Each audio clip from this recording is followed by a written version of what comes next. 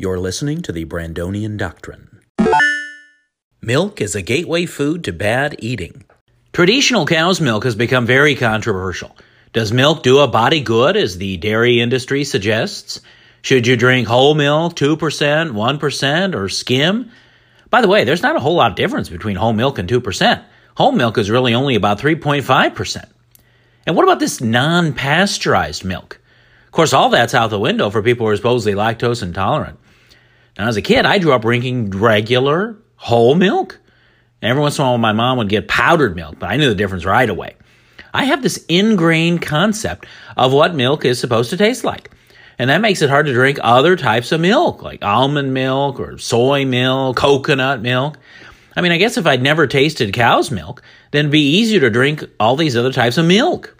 But the main problem with milk is that it's a gateway food to bad eating. I can't think of a healthy food that I would have with a glass of milk. It's always something bad.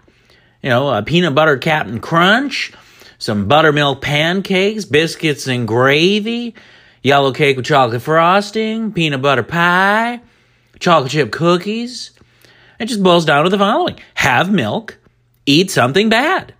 When I go to the grocery store, I make it a point not to buy milk. Because if I have a gallon of milk in that cart, it makes it a lot easier to buy other bad things like cookies, Rice Krispie treats, Nutty bars, because I'll have that milk to go with them.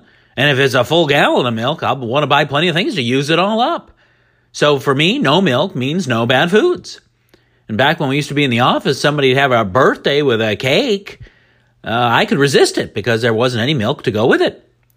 So my realization is that it's about changing my relationship with food.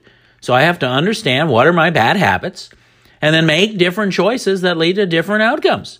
So historically for me, milk does not do a body good.